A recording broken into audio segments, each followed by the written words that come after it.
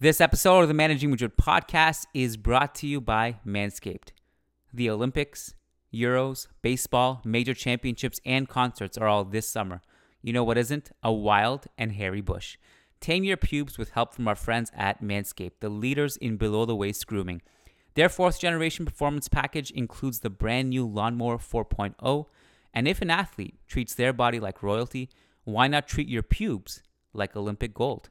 Fellas, do right by your balls and join the 2 million men worldwide who trust Manscaped by going to manscaped.com with the code Managing Madrid. And with the world starting to open up again, the Performance Package 4.0 from Manscaped is here to help you get ready. Inside, you'll find their Lawnmower 4.0 trimmer, the Weed Whacker ear and nose hair trimmer, the Crop Preserver ball deodorant, Crop Reviver toner, plus 2 free gifts, the Performance Boxer Briefs and the Shed Travel Bag. By the way, the Performance Boxer Briefs, probably the most underrated thing in the entire package. I think all of us at Managing Madrid have a pair now, and I can just speak to their comfort. They're incredibly comfortable. Highly recommend. So get 20% off plus free shipping with the code Managing Madrid at manscaped.com. That's 20% off plus free shipping with the code Managing Madrid at manscaped.com. Achieve pubic glory this year with Manscaped. This episode is also brought to you by Riu Plaza New York Times Square Hotel, which is where you should be booking your stay when you come see us in New York for the December podcast. Myself, Kiyan Sobhani, along with Matt Wiltsey and the legendary Gabe Lesnar will be on stage. At the very least, who knows who else will attend. But make sure to book your spot because New York is one of our biggest markets and spots are already filling up. And that's the December, I believe, 4th weekend. And the link to book your spot will be in the show notes. By the way, the 29 floors of the Riu Plaza New York Times Square Hotel stand out because of their cutting edge and elegant design and their more than 600 rooms, perfectly equipped with a mini refrigerator, desk, television with multimedia connections, central air conditioning and heating, among other amenities which have been designed to offer you maximum comfort. Included among the hotel's facilities, you will find the Fashion Bar, the Theater Buffet, and the Capitol Bar, with its grab-and-go concept characteristic of the city. In addition, the Hotel Riu New York Times Square Hotel next to Times Square, the facility fee includes access to the cloakroom, a water bottle in each room, unlimited access to the gym, and several other services. So Riu, that's RIU Plaza New York Times Square. Make sure you book your stay there for the live podcast. Also, if you head over to managingmadrid.com today, you'll find a bunch of news, as always, including some features. Ewan McTeer has a new article on his series on the relationships of the players with Carlo Ancelotti, and the newest one is his relationship with Martin Odegaard, so all that is on the website right now. My column, which is not controversial at all, Ronaldo versus Messi and unanswered questions, that is also pinned on the homepage. I think today is the last day that'll be pinned on the homepage, so go check it out. And today's podcast is Las Blancas. Las Blancas with Grant and Om is back. They're going to cover some international break, including Real Madrid Femenino's players. For other content, podcast-wise, patreon.com/Managing Madrid. Lucas and I did 2 podcasts this week, yesterday's mailbag and Tuesday's Varane situation update, which Lucas reported on. And yesterday's Thursday mailbag over on patreon.com/Managing Madrid was a lot of fun, as it always is. We answered some hypotheticals, some transfer stuff, and just a lot of cool, fun, quirky questions that came our way. We dove into those. So that's over on patreon.com/Managing Madrid. Coming up, enjoy Las Blancas today, and then see you again on Sunday night for the post-game show for the Rangers game. And let's get started. Nice article in the Managing Madrid blog. Wonderful lads that do a great job there. And worth reading about that man there. Karim Benzema needs to rest, and the numbers reveal why.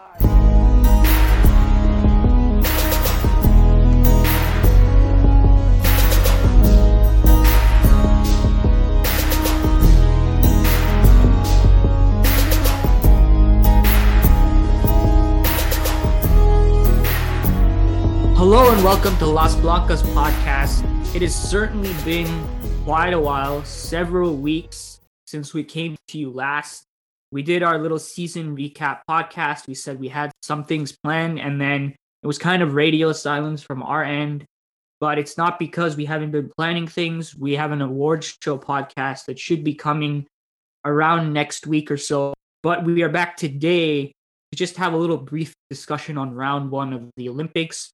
Because obviously, a Real Madrid player, Kosovari Aslani, was involved against the United States women's national team with actually a pretty historic result in the sense that her and Sweden snapped the United States 44 match win streak. And it wasn't just like a small win, a scrappy win either. They demolished the United States, if we're being honest. And that was quite a game to see. So we'll talk a little bit about that. I watched the first half of Chile versus Great Britain. We can maybe kick off with that game and whatever thoughts we have on that. But the focus will be on Sweden, US, and what Aslani's role was in that game and that performance. And as I'm sure none of you are surprised, she was absolutely crucial to it. But maybe what's a little interesting is that I think the most important part of her role was defensive rather than offensive, though she was quite good on offense as well. Great Britain, Chile, I only watched the first half, but looked like a pretty comfortable win from Great Britain. I don't assume that much change in the second half because that's when Sweden, US started, so I switched to that game. Grant, what are some of the thoughts you have on that game? I guess possibly Great Britain's threat to make a deep run in this tournament, and just kind of how they looked against a side that they outmatched by quite a bit. Yeah, I was excited to see Team GB play because no one has seen them play in this like iteration of Team GB because they didn't have any open door friendlies beforehand. So I was really interested. I got up early. I'm a big Caroline Weir fan, so I wanted to see how she did. And obviously, you know, no disrespect to Chile, but on paper, Team GB is going to win this no matter what. Ellen White ends up scoring both of the goals. But as for how deep of a run, I don't know if we got a real answer to that because they weren't super tested. I think Chile's midfield was really struggling and lacking, and I didn't think that the midfield of Great Britain was all that good. They had kind of a double pivot of Walsh and Weir, which is interesting because, you know, Walsh is kind of more of a deep lying playmaker, but Weir is usually more of a 10, but Kim Little is in that position. And so they were really, really wing reliant. And I mean, obviously you're going to do that when you have Lucy Bronze, Georgia Stanway, Lauren Hemp, who is exceptional. But I think when they come up against teams like Sweden, potentially the US, the Netherlands, I think that midfield could get exploited because it is extremely offensive minded and they didn't have anything going through the center of the park, really. It was go wide to Hemp. Hemp has a cutback. Ellen White scores. Yeah, and it was good enough versus Chile, right? Like they have Endler, I think quite clearly the best goalkeeper in the world. Maybe Ann Kattenberger is in the conversation, but I think you and I will probably agree. I mean, I don't want to speak for you. If you disagree, I agree. I got you. Yeah, so I think most people would agree Endler's the best goalkeeper in the world, but it's outside of that position. I don't know what exactly is competitive with Great Britain. Granted, I'm not a Chile expert, but talking to some Chile fans, because I was quite curious with the defensive strategy, and so I was asking some people about that, and also what their prospects were versus Great Britain, and they weren't necessarily surprised by how the game went. Defensively, I think you made an interesting point, like how it wasn't much of a challenge for Great Britain. It seemed like they were kind of caught in two minds, right? Like they didn't want to go all out, super high press, aside with that kind of talent, right? Because they can play in behind you and it's basically over. But they didn't really sit off either. Didn't stay that compact. And if you are trying to play that game, it's super risky and you basically have to strike the perfect balance. And it was just weird to see not that much like aggression pressing wise, but Chile's central midfielders would step like all the way up or try to on that double pivot. And what that, like the effect of that was like the wide players had to come inside a little bit because they're like, well, our midfield is just like pressing all the way up, right? And they're leaving all the space in the center, so just naturally they come inside.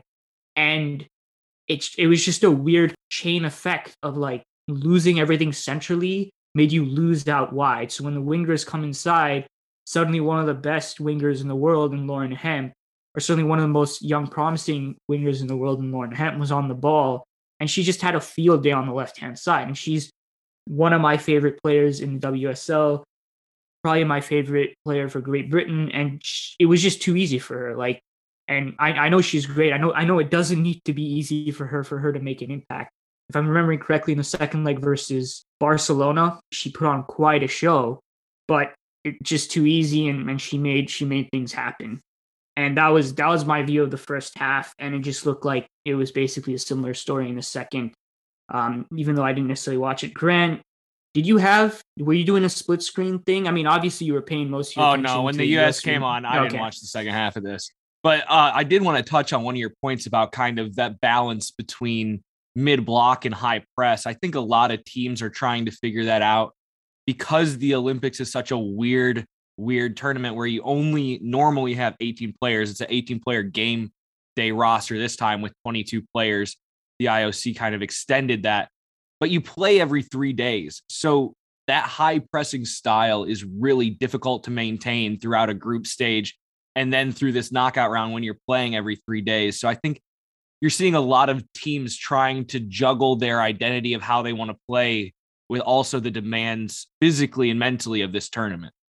Yeah, that's a very good point. And which is why we often see international teams just do the deep block, right? Like, which can be annoying. It can be a bit of a drain, but if you're not going to press, I think you're much better off just sitting deep, being irritating, a little irritating to watch, irritating the other side, just being hard to break down, and doesn't necessarily guarantee you a win or anything, but I think it gives you a chance, especially when there's a huge talent disparity. Speaking of sides that don't have a huge talent disparity, though I think we both agree that the USWNT still has like greater individual talent, US versus Sweden. We've talked before on this podcast about how Sweden has kind of been the bogey team for the US, not necessarily, beating them, but always pushing them to the limit and making the US work harder than they've had to work against most teams in the past to pull out a result. Based on that, how did you feel about US's prospects going into this game? And how shocked were you by the result and the extent to which Sweden dominated that game, especially in the first half? Going into the match, I always expect the US to win, but that is no disrespect to Sweden. I think if there's any team in the world that worries me, which there aren't many when it comes to playing the US, it is 100% Sweden. I knew that this match could go either way, especially after watching that friendly in April. I mean, Sweden did exactly what they did in this match. They dominated us and just got a little unlucky with finishing and with a penalty that was actually outside of the box. And, Sweden ends up doing the same thing again. And I can't say I was surprised by how it played out on the pitch. The scoreline was surprising because I don't believe that the U.S. has lost by more than 2 goals since 2017. It was the first time they did it in a major tournament since, I want to say, 2017 when they got knocked out by Brazil like 4-0 or something. But it doesn't happen often. And as you said in the lead up to this, it broke a 44-game unbeaten streak, which, if you want to be super nitpicky, probably could have ended a little before that when Sweden outplayed them the first time around. I think Sweden's one of the best. I think they've got to be the favorite at this moment from the way that they're playing in form right now. And they just thoroughly outplayed, outmatched, outcoached every person that was involved in the United States on this occasion. Yeah, and obviously Sweden being the favorites and being so competitive with the United States has a lot to do with how good their players are, right? Aslani is the obvious one. Sofia Jakobsen being the other one, who was only just a Real Madrid player recently, but now at Bayern Munich. But also Fridolina Rolfo, Hanna Glas, who you can argue might be the best right back in the world. And I'm sure Swedish fans would definitely argue that she is. So the talent is clearly there. But I think what separates them from pretty much everyone else and makes them so competitive with this domineering force that's the United States is that for especially, and even if we're comparing to a club standard, their tactical organization on defense just blows me away. It's some of the best I've ever seen, probably the best of any international side, if I'm being quite honest, when I just look at the chemistry, the comfort they have, their ability to adapt, to keep the structure stable and execute the spirit of the coaches' instructions, not just the instructions themselves, right? Which just demonstrates such a high understanding of what the overarching objective is and what needs to be done in relation with everyone else on the fly and how to achieve it, which it just doesn't really exist at international level. And I think it speaks to how long this core has been together, how well they've worked on things over time. And it's just gotten better and better. These are the types of things that just build and become stronger and stronger as long as that core is together, as long as the chemistry continues to develop. And there isn't that big of a drop off in quality, which obviously hasn't happened with any of these players yet, who are still basically in the prime of their careers. So I think that's what separates them, right? Yes, great players, but it's the organizational side of it that makes things so tough for the United States. And I think we saw it in this game. And this will segue nice into the discussion of Asllani, which obviously is the reason we're talking about on this podcast now, because she's a Real Madrid player. But they had a 4-4, like 1-1 type defensive structure that was like really obsessed with trapping the United States on the wing and blocking all access to the single pivot. And the United States were playing in a 4-3-3. And I guess what US fans could say had them at a disadvantage, going into the game, was that Julie Ertz was not going to start in that position. And instead, there was Lindsey Horan. And I suppose Ertz is significantly superior in that position, which I had a lot of people tell me. I'm interested on what your thoughts are on that, Grant. And that probably played a role. She wasn't 100% fit. She ended up coming on in the second half, but by then, like, things had spiraled out of control. Sweden ended up scoring a set piece early, and it was kind of over by then. But regardless, you had those players on the field. You still had plenty of talent in Mewis. You had Rose Lavelle playing in basically their best positions in advanced midfield. You had Tobin Heath, Christian Press flanking Alex Morgan. You had great talent, and Sweden was just able to shut it all off with that sideline trap, and basically having Asllani do, I think, the toughest job out of anyone in that front line, which was first block off all access to Horan, and then also kind of step out and jab and threaten Sauerbrunn as she was trying to dribble forward, right? Because Sauerbrunn was left as the free player. If you think about how the 4-4-1-1 marks up against a 4-3-3, very wing-oriented and trying to shunt the ball out wide. And so Asllani did a really phenomenal job, again, some of the best I've seen, managing that double assignment. How do I continue to block off Horan while pressing Sauerbrunn, and then as necessary coming back to Horan and then resetting to press her? And this is where you could see, reacting off of what Asllani was doing, how good they are really defensively, because obviously that sort of structure is not going to manifest the same exact time every single time, because movements will be fluid. Some players will come into different zones, and that's when you need players to react around you to keep things stable. And so sometimes Asllani couldn't come back onto Horan quickly enough, and then so Angel Dahl would, from central midfield, would step up and kind of close her down. And then when Asllani recovered, she would immediately retreat into midfield. Sofia Jakobsen was basically always pressing Crystal Dunn in a way that encouraged her to kind of like dribble, like kind of forward on the sideline, and then Jakobsen would go and tackle her. So she had no way back inside, not only to dribble, but she couldn't make a pass back into Horan, right? So someone didn't always need to come and recover to Horan while Asllani was pressing. Sometimes just Jakobsen pressing would deny the pass and Asllani could recover. And it was just this really interesting and beautiful, really back and forth managing of that scenario that allowed Sweden to just completely dominate that first half, led to a lot of wide turnovers near the halfway line. And there are other issues which we can go to that were also there for the United States, but the main general threat that Sweden had was the counterattack, which came from all those turnovers, which is why I think their defensive performance was like the critical reason for their victory. Grant, a lot of things you could touch on there. Anything you want to say about Asllani's performance, your thoughts on Ertz versus Horan in the single pivot role, and I guess anything you want to say about I'll the hit them all. general. So as for Asllani, I mean, she is obviously going to be happy with that win, but she could have had 3, maybe 4 assists if it wasn't for bad finishing and some last-ditch Crystal Dunn tackles. She was in that ideal role that we always talk about, where she's running at the back line and then playing those through balls to Blackstenius and Jakobsen. And she played them through multiple times where there were one-on-ones where Sophia Jakobsen waited a little too long to get a shot off.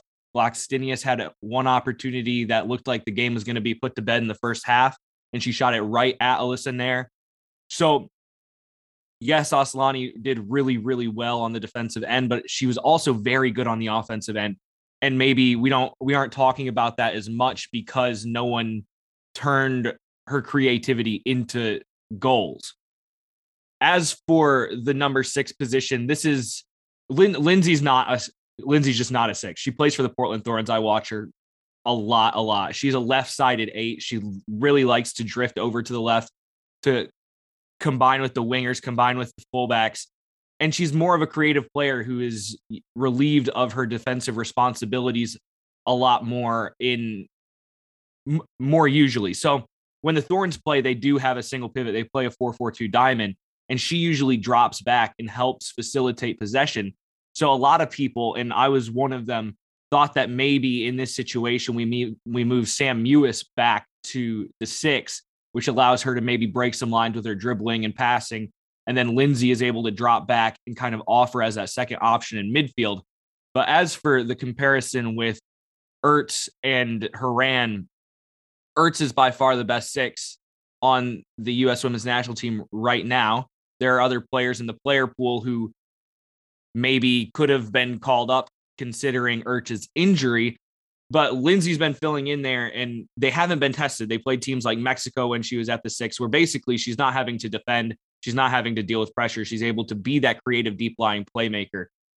And, she got tested today. They weren't prepared for that. They didn't really have an option for when she wasn't available. They go to the wings and they really overloaded the wings. I thought they did a good job pressuring both Dunn and O'Hara into mistakes and pinning them back so they weren't able to get forward and offer as outlets up the field.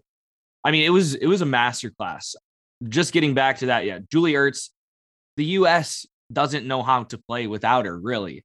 If you think about all these major tournament games, I mean, ever since after the 2015 World Cup, she's been in that 6.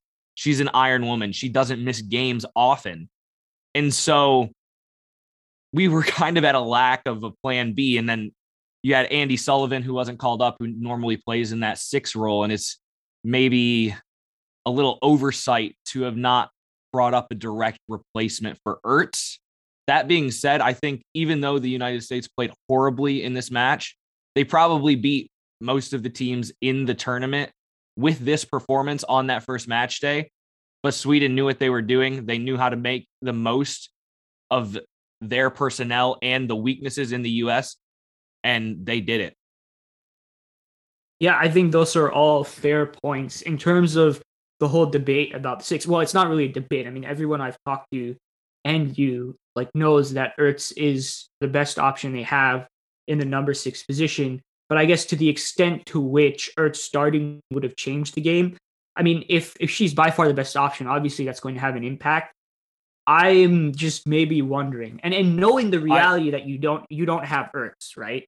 I don't think that it changes the game, if I'm being honest. I think maybe you have a little better ball progression, like I was talking about, if Horan starts and is able to drop up. But Ertz is a very good defensive 6. She's decent in possession. I think she would have faced a lot of the same struggles that Horan faced with Asllani in that match. Okay, interesting. Okay, so I guess that's somewhat of a difference of opinion in terms of stuff I've heard in I guess arguments that she'd make herself more available off ball. I think in the second half she did look a little more dynamic that way, but wasn't an amazing sample. But I think I think that's a whole interesting discussion to have about just theoretically, right? How much things would have changed. That's always fun. But to me, looking at the extent to which Sweden seemed prepared for just basically the United States needing to access the 6, to come back inside, switch play, do everything they wanted to do.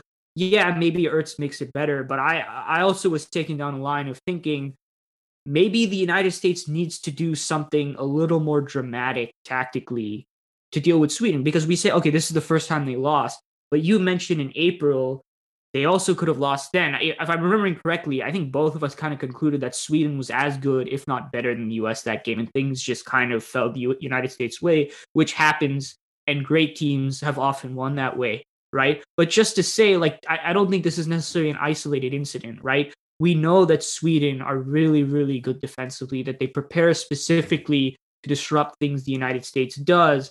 And maybe this is a wake-up call that you're not always going to scrape by Sweden, right? And we need to think beyond just trying to scrape by this team to not necessarily destroying them. I don't know if that's possible if both teams are playing at their best and using their best tactics, but really doing a much better job of staying in control and being able to impose a little more of your will on the game, which I think requires something different tactically, whether that was moving to a double pivot, which didn't really happen in the second half. But Horan, that Ertz was subbed on, Horan kind of played in that left central midfield role that you're talking about, Grant. We saw her dropping off more than Mewis was, or kind of like Mewis was trying to do late in the first half. And so it had a double pivot look at times, but it was still sort of a 4-3-3. So that was one option.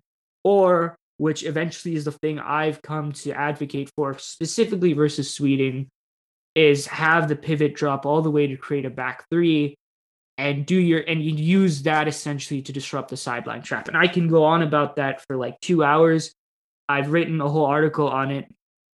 You can go to my Twitter. I have it pinned. It's from my newsletter Tactical Rant, where I just basically outline what I think could have been some tactical solutions for the United States versus Sweden in build-up to combat the specific defensive tactic that Sweden were using. I discussed the merits of the double pivot, but basically end up arguing for that back three in possession and what it can do to just ask different questions and make everything a little more complicated for Sweden, right? Because ultimately, just from an abstract perspective, what you want to do against a very good defensive team that is trying to like turn you over in your half or near it, like around the halfway line, is and given the complexity of that and the fact that there needs to be a certain level of adaptability from the defensive team, as you want to keep forcing them to adapt more and more and more. Ask more questions, stretch the limit of their ability to react, to keep the tactical structure intact, and also execute the spirit of the coach's vision to the point where mistakes start to appear. And then that's where the quality of the United States takes over. And that's what I think a back three in possession would have done for this specific defensive tactic. So I have that article. You guys can read it. It'll explain a lot better than anything I can say on this podcast because I think there's visual elements as well that are necessary to fully capture what I'm saying. Grant, I kind of said what I wanted to say. We can go anywhere from here to wrap up. You can talk more about solutions you think you had for the United States, more on Aslani's performance, and maybe we can also touch upon Jakobsen as well and the role she had with Glass on that right hand side against Crystal Dunn. Yeah, I've got a couple things to say about that. First, I think even if Vlatko gets the tactics perfect today, we still don't win. Sweden played amazing, but there's no denying that nobody on the U.S. showed up today. Not a single player played well. And I think that is a silver lining for the U.S. because no one played well. So it's not like you got completely destroyed when you were playing well. You did get destroyed. Like Rapinoe said, they got their asses handed to them. And then this is something that's completely speculative.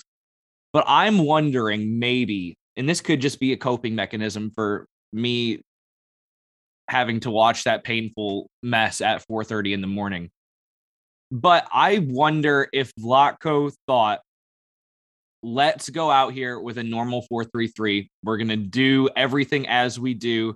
Sweden is going to give us a challenge. We know that. We know what they're going to do because they already did it against us. But maybe we can just U.S. women's national team this and still get a result without revealing our hand.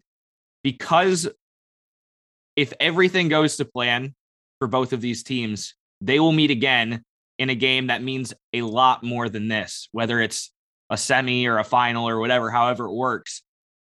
And if you have that key to unlock Sweden, do you want to give them all that time to game plan around it?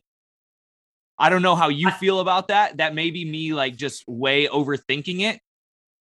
but I have faith in Vlatko's tactics, and for him to look at that game in April and have Sweden come out with a very similar game plan and him to not have anything. Like, yes, he got outcoached on the day, but I feel like he has to be scheming on a way to deal with that.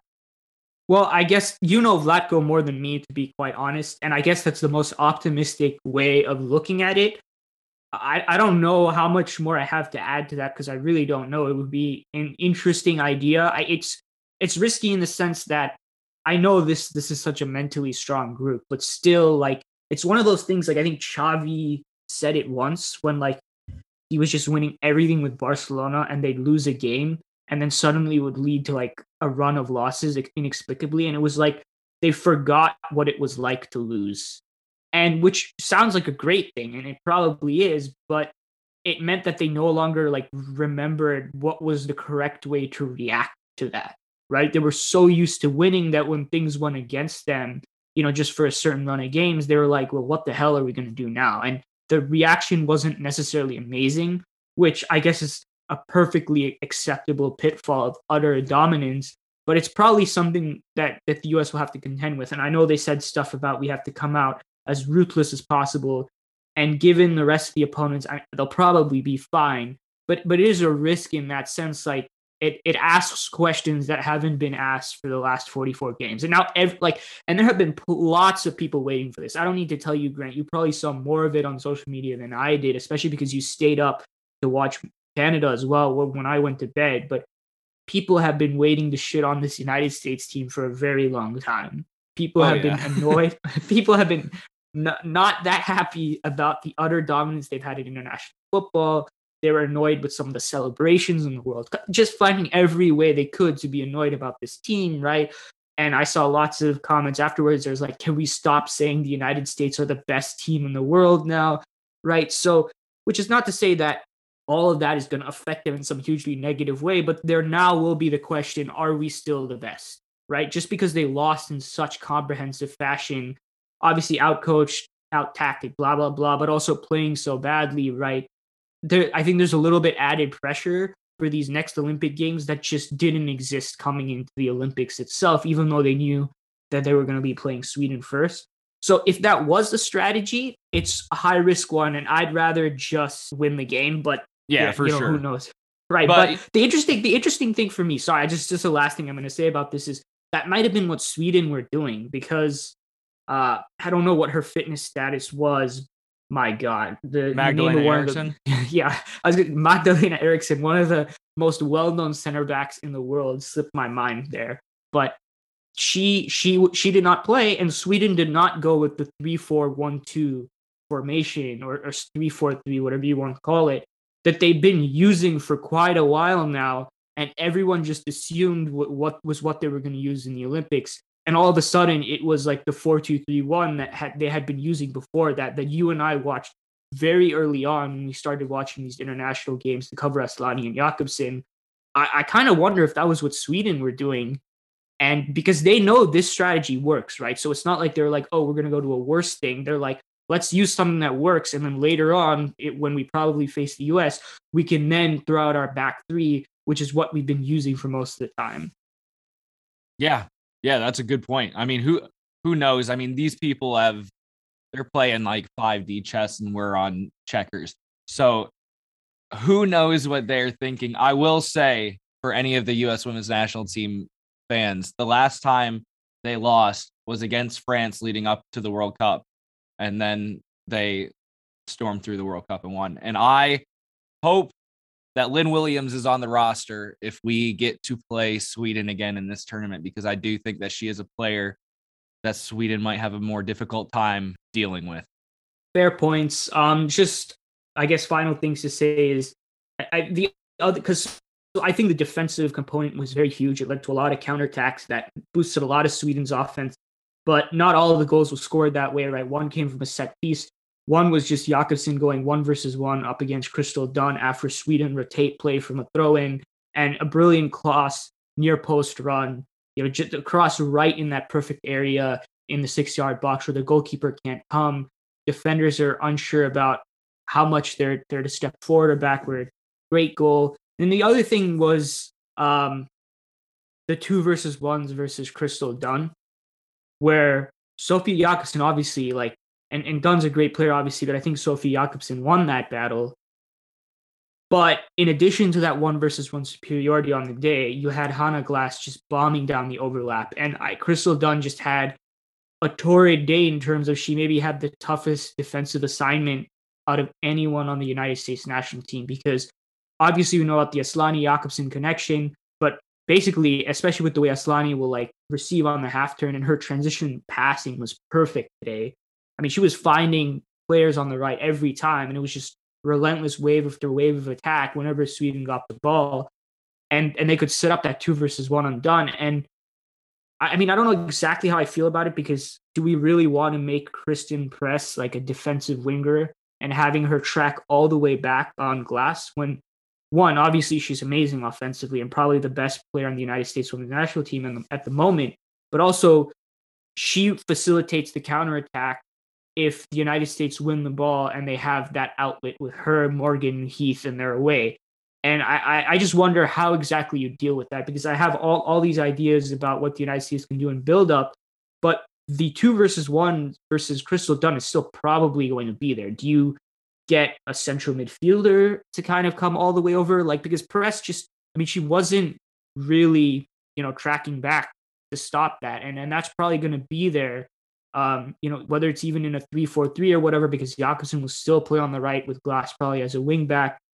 How do you United States address that? Because I think it was a pretty big thing on the day, and Glass had a great game. Her statistical profile, there was a tweet, I can't pull it up now in time, but she had good numbers, and that's because she was just getting free crosses off all the time. Yeah, and I don't know if that was rhetorical or not, but I made that point about Lynn Williams, and I think that when you play a team like Sweden, you can't have two wingers in Press and Tobin Heath if they're going to kind of do that overload, because neither of them really contribute all that much on the defensive end.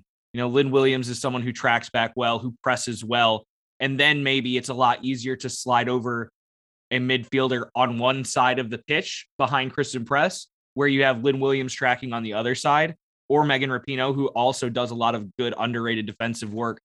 I think maybe Press and Heath together leaves room for those overloads, whereas if you have Press and another winger, then you're able to slide one midfielder over to cover for Press, and then you have a winger and a fullback on the other side. Ooh, I don't know how controversial that is. I assume it's somewhat controversial to say drop Tobin Heath.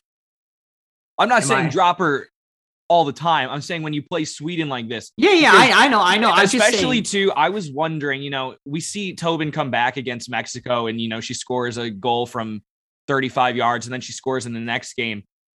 But she hasn't been tested against Sweden. She hadn't played for 6 months. So it was just an idea that I had that maybe that is a way to deal with that, because there's no denying when Press and Heath are on the field, you are not getting a whole lot of defensive help on the wings. And usually they don't need it. But in this case against Sweden, we definitely did.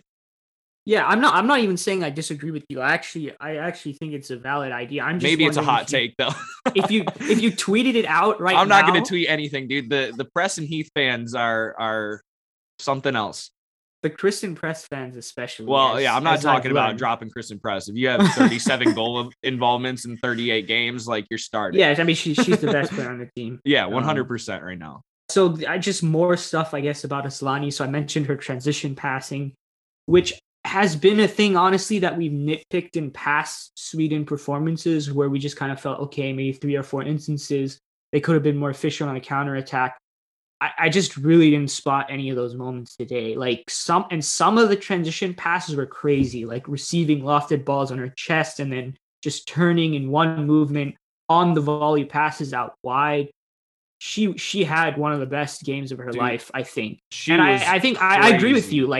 When she didn't have those assists, that's probably no one is gonna say 2 years from now this is one of the best games she's ever played, because she doesn't get the assists. But when you combine the defensive impact with just how efficient her actions were in transition, and probably the key passes, expected assists, and all that stuff, it's maybe the best game I saw her play since like that 3-minute hat trick she had for Real Madrid. Dude, you want to, this whole time I'm just like in despair writing multiple articles about these games. And I was just like, from Asllani and from Jakobsen, I was like, where has this been? Like, where was this all Real Madrid season? Yes, you guys both had good performances, but we never saw performances like this, especially with the synergy they had. And I was like, this has got to be some overall Osnar troll where he sucks the life out of both of them throughout the entire season. And then they show up and just murder the women's national team. And he's just like, screw you, Grant. Yeah, we do tend to see, I think, 10% more of Asllani in the national team because it is just a lot more suited for her. We saw like 100% more of Jakobsen, though. Yeah, we didn't see like her play like this all season. Yeah, it's been a long time since we've seen Jakobsen be this efficient in 1v1 and cross. Now, granted, even for Sweden, like we've covered all their matches, she has not looked exceptionally like good for Sweden in recent matches. And like it was just one of those matches where everybody for Sweden knew the stakes and they turned up. Yeah, and I will say that synergy we saw between them may be a little wistful, maybe not for a lot of what we saw this season, the second half of the season, but it's not like we never saw, what that synergy did for us, especially the first half of the season. And I mean, I will say that, yes, Sweden is a lot more suited for Jakobsen in that they set her up in isolation. She gets to play on the right wing, but I agree with you. Like, I've watched recent Sweden games. Both you and I have been trading Spain and Sweden back and forth for a while now, and she has not necessarily looked significantly better for Sweden like Asllani has. And then she comes out and she has this game, and I was like, this is the best game I've watched from Jakobsen in a very long time, even if it's a very good environment for her. So, I mean, full props to her. Like, she did it in one of the biggest matches of her life. Like, obviously the Olympics is not like the World Cup or anything, but it's to beat the US 3-0. No one is going to forget this, really, the people who watch this, just because at least in women's soccer, I think the Olympics is taken a little more seriously. If you look at the squad the United States has taken, the squad that Sweden has taken, and then you look on the men's side, the squad that Spain has sent to the Olympics with Ceballos and Asensio, like I think this means a little more. But again, it's versus the US. It's one of the best international teams in the history of football, and to say that you ended the 44 win game streak, like that's a big thing. That's a big check mark in your legacy. And Jakobsen turned up massively in that. Obviously, the offensive side of her game, but she had nuances defensively that I think were also really important, that I was really impressed with. This is a fantastic unit. And I have to say, basically every time I watch Sweden, I enjoy watching them play because they have such a clear idea about what they want to do and how to execute it. And then when you get individuals playing at this level against this type of opponent, I can't say I was sorry that I basically pulled an all-nighter to watch that, even though like I was basically dead and was like inventing tactical things that weren't actually there in the second half that I had to clear up when I went back and watched on film. Hopefully we get to see this version of Sweden going forward from, I guess, more of a neutral perspective. Obviously, I'm biased towards the United States, but I'm not quite where Grant is, where he's been a dedicated follower. And I'm sure he's happy for Asllani and et cetera, but he would much rather not maybe see now. this version. It took me a while to be happy for Asllani. Yeah, maybe let's not see this when the Sweden decide to pull up 3-4-3 and Vlatko tries something he's been hiding or whatever. Yeah. Anything else we got to touch on? Do you want to just roll through some of the other games and just touch on them? I didn't watch any of them. You can say whatever you want to say about those games. Yeah, so right after that, I watched Canada and Japan. Christine Sinclair made her 300th appearance, fourth person in history to do that, and then scored her 187th international goal, extending her lead at the top of the charts. Brazil beat China 5-0. Martha and Debinha, what are you going to do? I mean, those two are really good. And then Pia's defensive mindedness, going to that Brazil team. I think Brazil is one of those teams that people are maybe overlooking because they're not the US or a European team. The Netherlands and Zambia play in one of the most insane games I've ever seen. The Netherlands score 10 goals. Miedema might have already wrapped up the Golden Boot with 4 goals in that match. And then Barbara Banda scores a hat trick against the Netherlands, which I can't think of many people who have ever done that, or at least done it recently. So that was an extremely weird game where I don't even know how much you can take from it. Obviously, we know the Netherlands can score a bunch of goals, but the defensive solidity and the goalkeeping for both sides, both goalkeepers misplayed balls and let the other team just walk them in. It was a really strange game. Australia and New Zealand played. Australia wins 2-1, and this is in Group G. So what the US and Sweden are dealing with. New Zealand didn't really look a threat at all until they snagged one at the end. And then you could probably guess where Australia's goals came from. Sam Kerr assisted the first, and then Sam Kerr scored a really, really nice flick header off a set piece. I think that is all of the games, and then we've got a couple days until we're back up at the crack of dawn to do it all again. Yeah, July 24th. For Real Madrid fans, that's Sweden, Australia at 4:30 a.m. Eastern Standard Time. We'll see if I want to, I don't know, get up, stay up for that one, because I'll be up for all of them. So follow along on Twitter. My initial plan was to DVR it, and then at 3 a.m. Grant gets a message from me. He's like, well, I guess I'm not doing that. I might feel a little less motivated because the United States is playing at 7:30 a.m. Yeah, I feel bad for New Zealand. I think that the revenge tour is going to start and they might get a beating. Yeah, so guys, schedule that however you want to schedule it. We will look to continue to do these. I mean, it would be an understatement to say that we both, Grant and I, have a lot on our plates at the moment, which feels really weird when it's the off season, but we will look to do these just after every round and going into the knockouts, because we're going to assume Sweden are making it that far. I think they've already qualified. They've already qualified? I think not necessarily mathematically, but 2 of the 3 third place teams go through, and one of those third place teams is going to have a very bad goal differential because China and Zambia got walloped. So I think that, they're in the knockout stage. Yeah. So we're just going to do it as far as that goes. And then, I don't know, maybe we might talk about the final just because just larger interest in women's football as a whole. But if we don't catch a particular round immediately after, we'll just combine it with the next time we can do it. So no biggie. And you can get your updates. We write pieces about every Sweden and Aslani performance throughout the tournament. So you can find that on the Managing Madrid website if we aren't timely enough for you with the podcast. We'll see what I do with my newsletter and how I continue to write about these games. For now, the one I have is on Sweden, United States. Why Sweden were so good and what the United States could have done differently in build up to beat them. We'll plan, obviously, closer to when the actual season starts to talk about all the transfers. We haven't forgot about that, guys. So stuff is coming down the line. We took a bit of an enforced break for some of the other stuff that was going on and is still going on, but we're looking to make time for these. So more Olympic content, award show podcast, and then for sure one on transfers / kind of season preview type stuff before the season kicks off. And then the content is just basically dictated by post-match stuff. So Grant, thanks for doing this one. It was fun to talk about football with you again. And discuss Aslani playing at her best with Sweden. We'll catch you guys later. Al Madrid.